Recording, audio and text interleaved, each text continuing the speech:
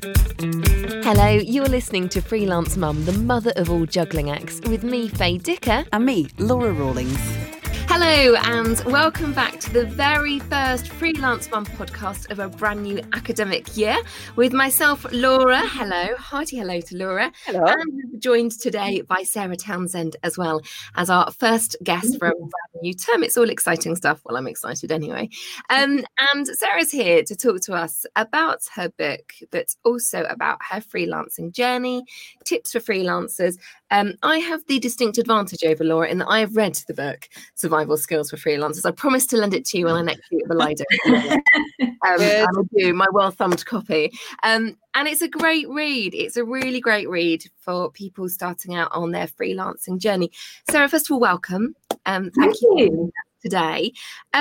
You've been freelancing for, was it 20 years now? Is that right? This is my 21st year as a freelancer. Yeah. And as a mum. The two things are connected. So they happen simultaneously. Yes. You told the story. One of the things that I loved about the book, and I want to throw in at this point, that at the weekend I had a child feed 24 hours. And in that 24 hours, I actually chose to read your book. Oh, so wow. I would take that as a compliment, actually, that in 24 hours, I read your book. And one of the things I loved about it was that I felt like it was just a friend. A lovely friend chatting away to me, sharing some anecdotes. And I was thinking, if I could sum this book up in one word, what would it be? And I thought, lovely. Now, that does not sound terribly practical, but I think sometimes there are so many, Sky, your 6 figures, this, do your business. So many quick. Yeah. But this was just like having a buddy in your pocket, just really nicely saying, look, this is what happened to me. Here's some of my learnings. So tell me, after 21 years as freelancing, what was it that made you think, I'm going to put pen to paper? I do appreciate you're a copywriter. I'm actually going to share these learnings now. Yeah, well, I think it was, I've had really, throughout the latter part of my career, I've had loads of people say to me, oh, haven't you ever thought about writing a book? And I was always, no, absolutely not. Like, I spend day in, day out writing. That's what I do, and that's what I get paid for. So I had no intention of ever writing a book, but it was when my business turned 20 towards the end of last year, I thought, right, I'm gonna have to share some tips with people, the things that I've learned and the mistakes I've made and the things that I wouldn't do again, so that other people can avoid making the same mistakes as me, and hopefully so that they can shortcut their journey to become successful and to kind of get to the stage that I've got to now. So I wrote this blog post, similarly titled. It also had the subtitle, How to Go Solo Without Going Loco, which I loved. There's a reason that was dropped, and I can share that another time. But the response that I had to this blog post was just phenomenal. As people were responding saying, oh, this is the most real thing I've read about the kind of messiness and the challenges of freelance life, as well as all the goodness. So I thought, yeah, well, maybe I'm onto something. And so many people said that they found just this short blog post helpful. I thought, I've had a really good run in the past 5 years, maybe. The first 10 to 12 years, I would say I didn't do freelancing very well at all. I was definitely floundering, definitely winging it, still winging it to a certain degree, aren't we all? And I just thought, if I can make this into something that other people can learn from my experiences, not make the same mistakes, and become more successful and have, and I'm not talking success in terms of the 6 figures, wads of cash on a Ferrari type scenario, but I'm talking about balance. So you feel like you can balance your life as a parent and do the things you love as well and get paid for it. So for me, success is all about balance and achieving that. So yeah, that's why I decided to do it. Before we come on and ask you about some of the advice that you might share, I'm just curious to know, because you sort of hinted at it. Tell us about your decision to be a freelancer. It was kind of a decision that was taken out of my hands to a certain degree, as I think it is for a lot of people. And I always think that everybody has a very different journey leading into when they become freelance. It's not like anybody goes through childhood saying they want to be a freelancer when they grow up, after all. So I was working as an editor and an account manager for a magazine publishing company. We used to publish customer magazines for big brands. And I became pregnant with my daughter, who's now 21. Scary. And I broached the idea of going working part-time with my managing director. But because this was the late 90s, the idea of remote working, there was barely any internet back then. We literally had one computer in the whole of our studio in our agency that had the internet on. And yeah, just the idea of working remotely or working part-time just wasn't supported at all at the time. I do think things have come on a lot since then. Whether I would have made the same decision, I'd love to think so, because being freelance has been such an incredible experience for me. Challenging, but so incredible as a mum. And I've always loved the fact that when my kids were really little, I never missed a school play, I never missed a sports day. That was kind of my driver behind it. I knew I didn't have it in me to be a full-time mum, and kudos to anybody who does. I needed to have my career to focus on as well, so that I would then achieve that kind of balance of feeling satisfied in my career, but also satisfied that I had more to bring to my life as a mum.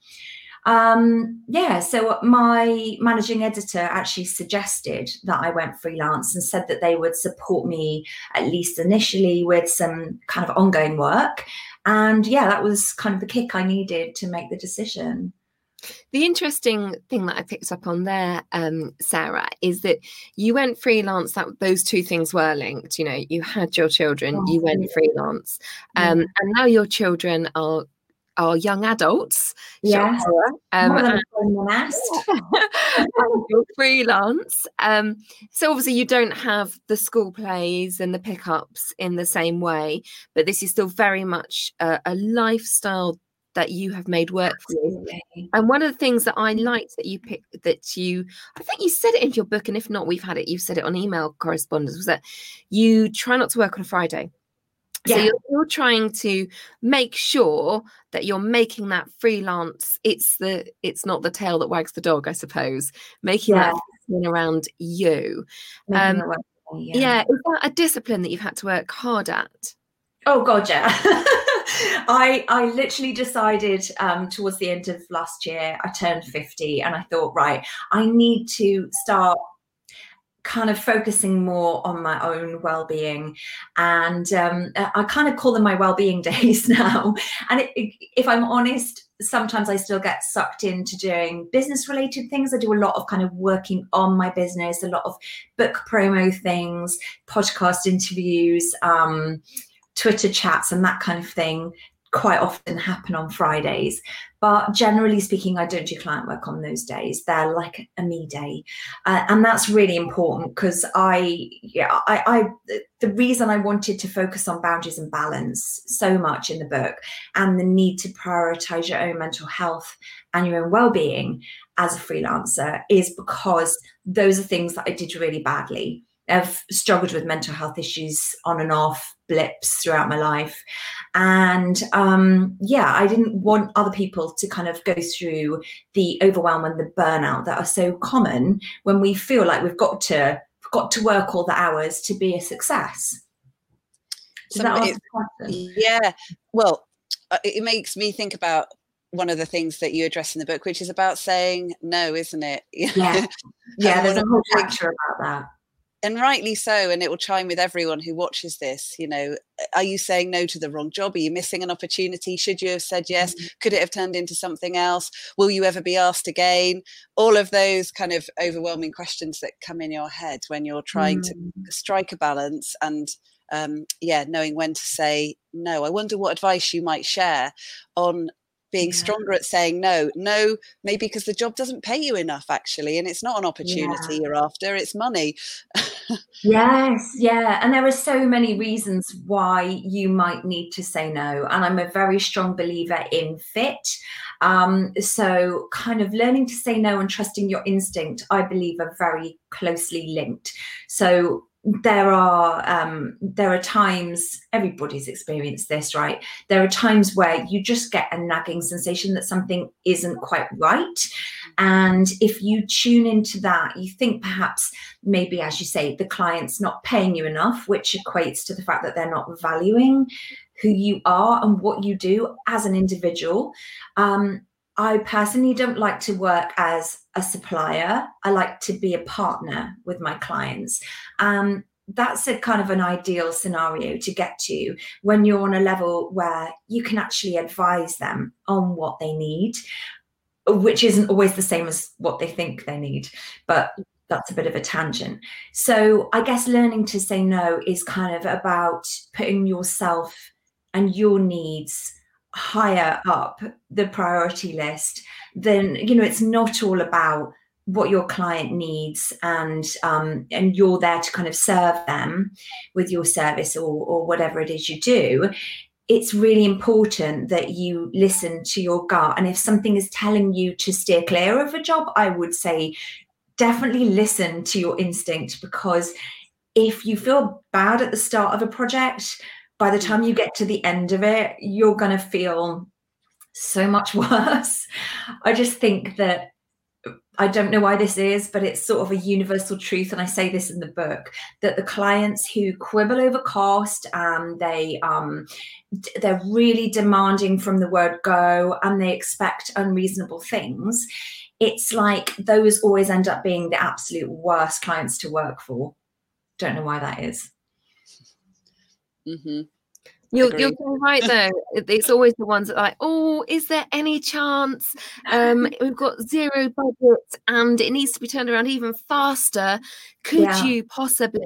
And you sort of go, why is it? Why am I not trusting my instincts? Why haven't I just said no? And I think for me, naturally, part of it is being a people pleaser, not wanting to let people down and thinking, yeah, I can do that. And then at the end, you reach the end of the process and you just think, as wearing my voiceover hat, I've now supplied you with several versions now of this badly written script, which is never going to fit in 30 seconds because you'd overwritten it in the first, you know, and it comes back to, it bites you on the bottom. It does, yeah.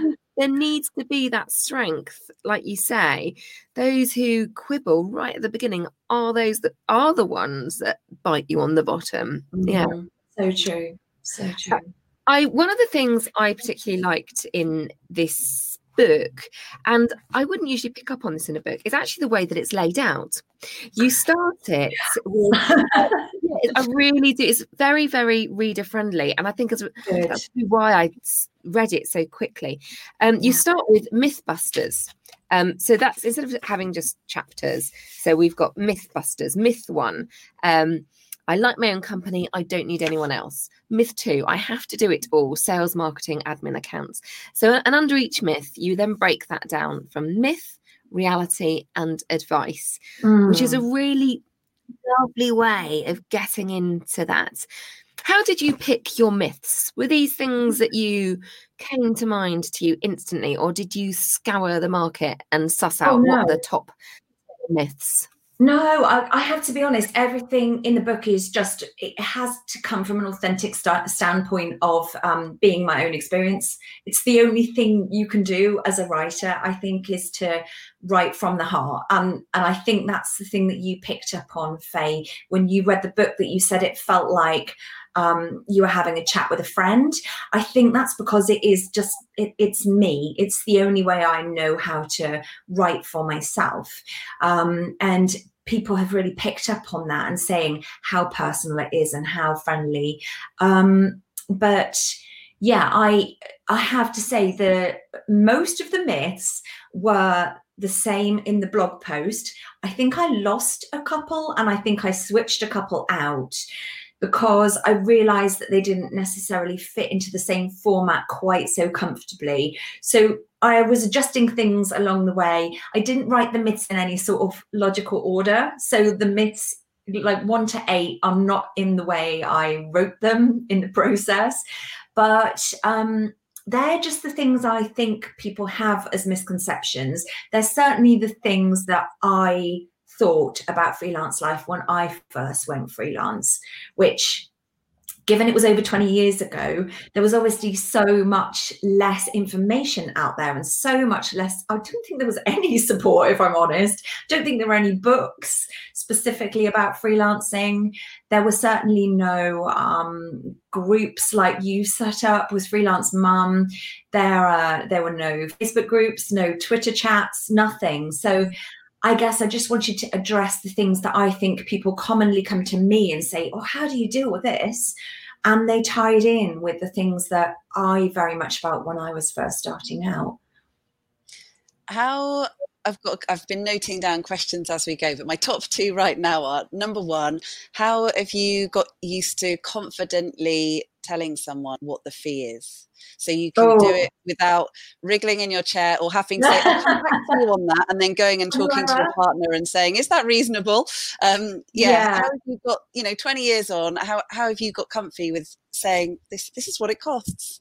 Yeah, it's that I think is one of the absolute hardest things, because there's this nagging self-doubt voice in the back of your mind. You don't want to overcharge because there's this kind of voice going, oh, who does she think she is? Like, why does she think that she's worth this much? Like, what makes her so special? There's that kind of doubt. But then you also don't want to undercharge, because there's the risk that the client might think, you don't value, they might realize you don't value yourself. They might think, oh, well, she can't be that good, can she, if that's all she charges? So you're aiming for that sweet spot. And that's a really difficult thing to gauge. I read something recently that said just pick a number. And I thought, well, that's interesting. It is quite an interesting approach, because if you kind of play with the number and you think, okay, I can confidently say this number, oh, genius. I don't know how to switch that off unless I crawl under my chair and unplug it. I can do that if you'd like me to. No, you're fine. Carry on. Pick a number. I like that. Throw that on the floor. It doesn't make any difference. Yeah, I think. I'll call you back as soon as I can. Someone about a long message. We're going to get to listen to it. Genius. No, it'll just, now my answer phone will talk to me. And my landline rings once in a blue moon, literally. Okay, we're good. So I think a lot of it comes with the instinct. And I've always been a big, I'm a bit of a detractor from day rates, not a fan of day rates at all, because ultimately, without context, a day rate is kind of meaningless. If a client is doing some research online and they find 3 freelancers who provide the service that they're after, and they email those 3 freelancers and say, what's your day rate? And each of them goes back with a different day rate, the chances of them going for the lowest, or at least the middle one, are pretty high. But you can't blame clients for working in that way, because they don't know any better. So it can be helpful to go back with some ideas and some kind of justification for why that's not the way you work. If you work charging a fee basis, there are a lot of bonuses to the client for doing that, because they know upfront what the cost is going to be to get the job completed. Whereas if you're saying, oh, well, my rate is £400 a day or £200 a day or whatever it is, you're saying, okay, you're hooking them in on a lower rate, but they don't know how long you're going to take to do the work. And ultimately, the more expensive of the 3 freelancers might take 1/3 of the amount of time to do twice as good a job. So that's why I would say avoid using a day rate or an hourly rate if you can. I have said in the book, actually, Laura, that I think something that's worth doing is it sounds daft, but role playing those conversations with your partner, or I've done it with my grown up kids in the past. I've said, well, does this seem about right? Try to think about the value of the service that you're providing and the end result of the work that you're delivering, and kind of take it from there. But there is a full chapter about charging in the book. Oh, it's interesting. Obviously, you've written this book and it's been published, and now we are in a COVID world where everything has changed and is now trying to pivot into the new normal, whatever that might be. I'm guessing this was written pre-COVID. Yeah, it was. Yeah. What advice have you got to freelancers now who are probably feeling more vulnerable than ever, really vying for their space, really feeling a little bit nervous, for keeping going? What advice have you got there? Yeah, it's a difficult one, isn't it? And I think there are also a lot of people who find themselves in this position for the first time. There are also people who are considering going freelance because they've perhaps been put on furlough, and then they're realizing that once the furlough scheme's being pulled, they're in a position where they don't have a job and maybe freelancing feels like their only option.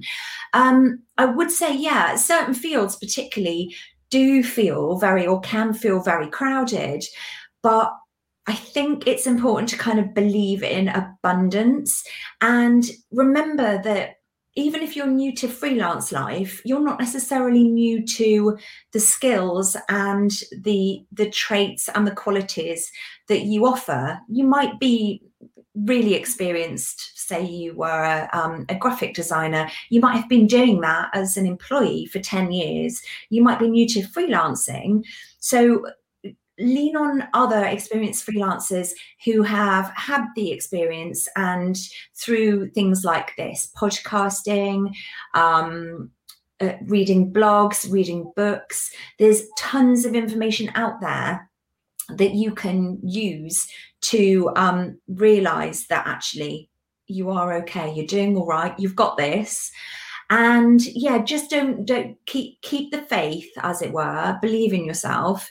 Try, if you're having a moment of kind of wobbling and thinking, oh God, everybody else seems to be doing this better than I am, stay off social media for a few days, because it can feel a bit toxic if you're having a wobble, or I think that comparisonitis is quite dangerous if you're having a low few days, or you're feeling like you're struggling. And just remember to celebrate the little wins. So even if you have tiny achievements, tick them off, not just mentally, but perhaps do one thing that I do with my partner. I don't live with my partner, but when he's here, we always do our 3 good things and our 3 wins at the end of the day. So I'll say, I won a new piece of business from a new client, or I had a great Zoom call with somebody who could be a really great collaboration, or whatever it is. We posted something on Instagram and it got a really good engagement. Whatever it is, remember to think about and acknowledge and celebrate those wins. I think that's probably a lot of different information crammed into one answer, but hopefully it covers off what you are hoping for.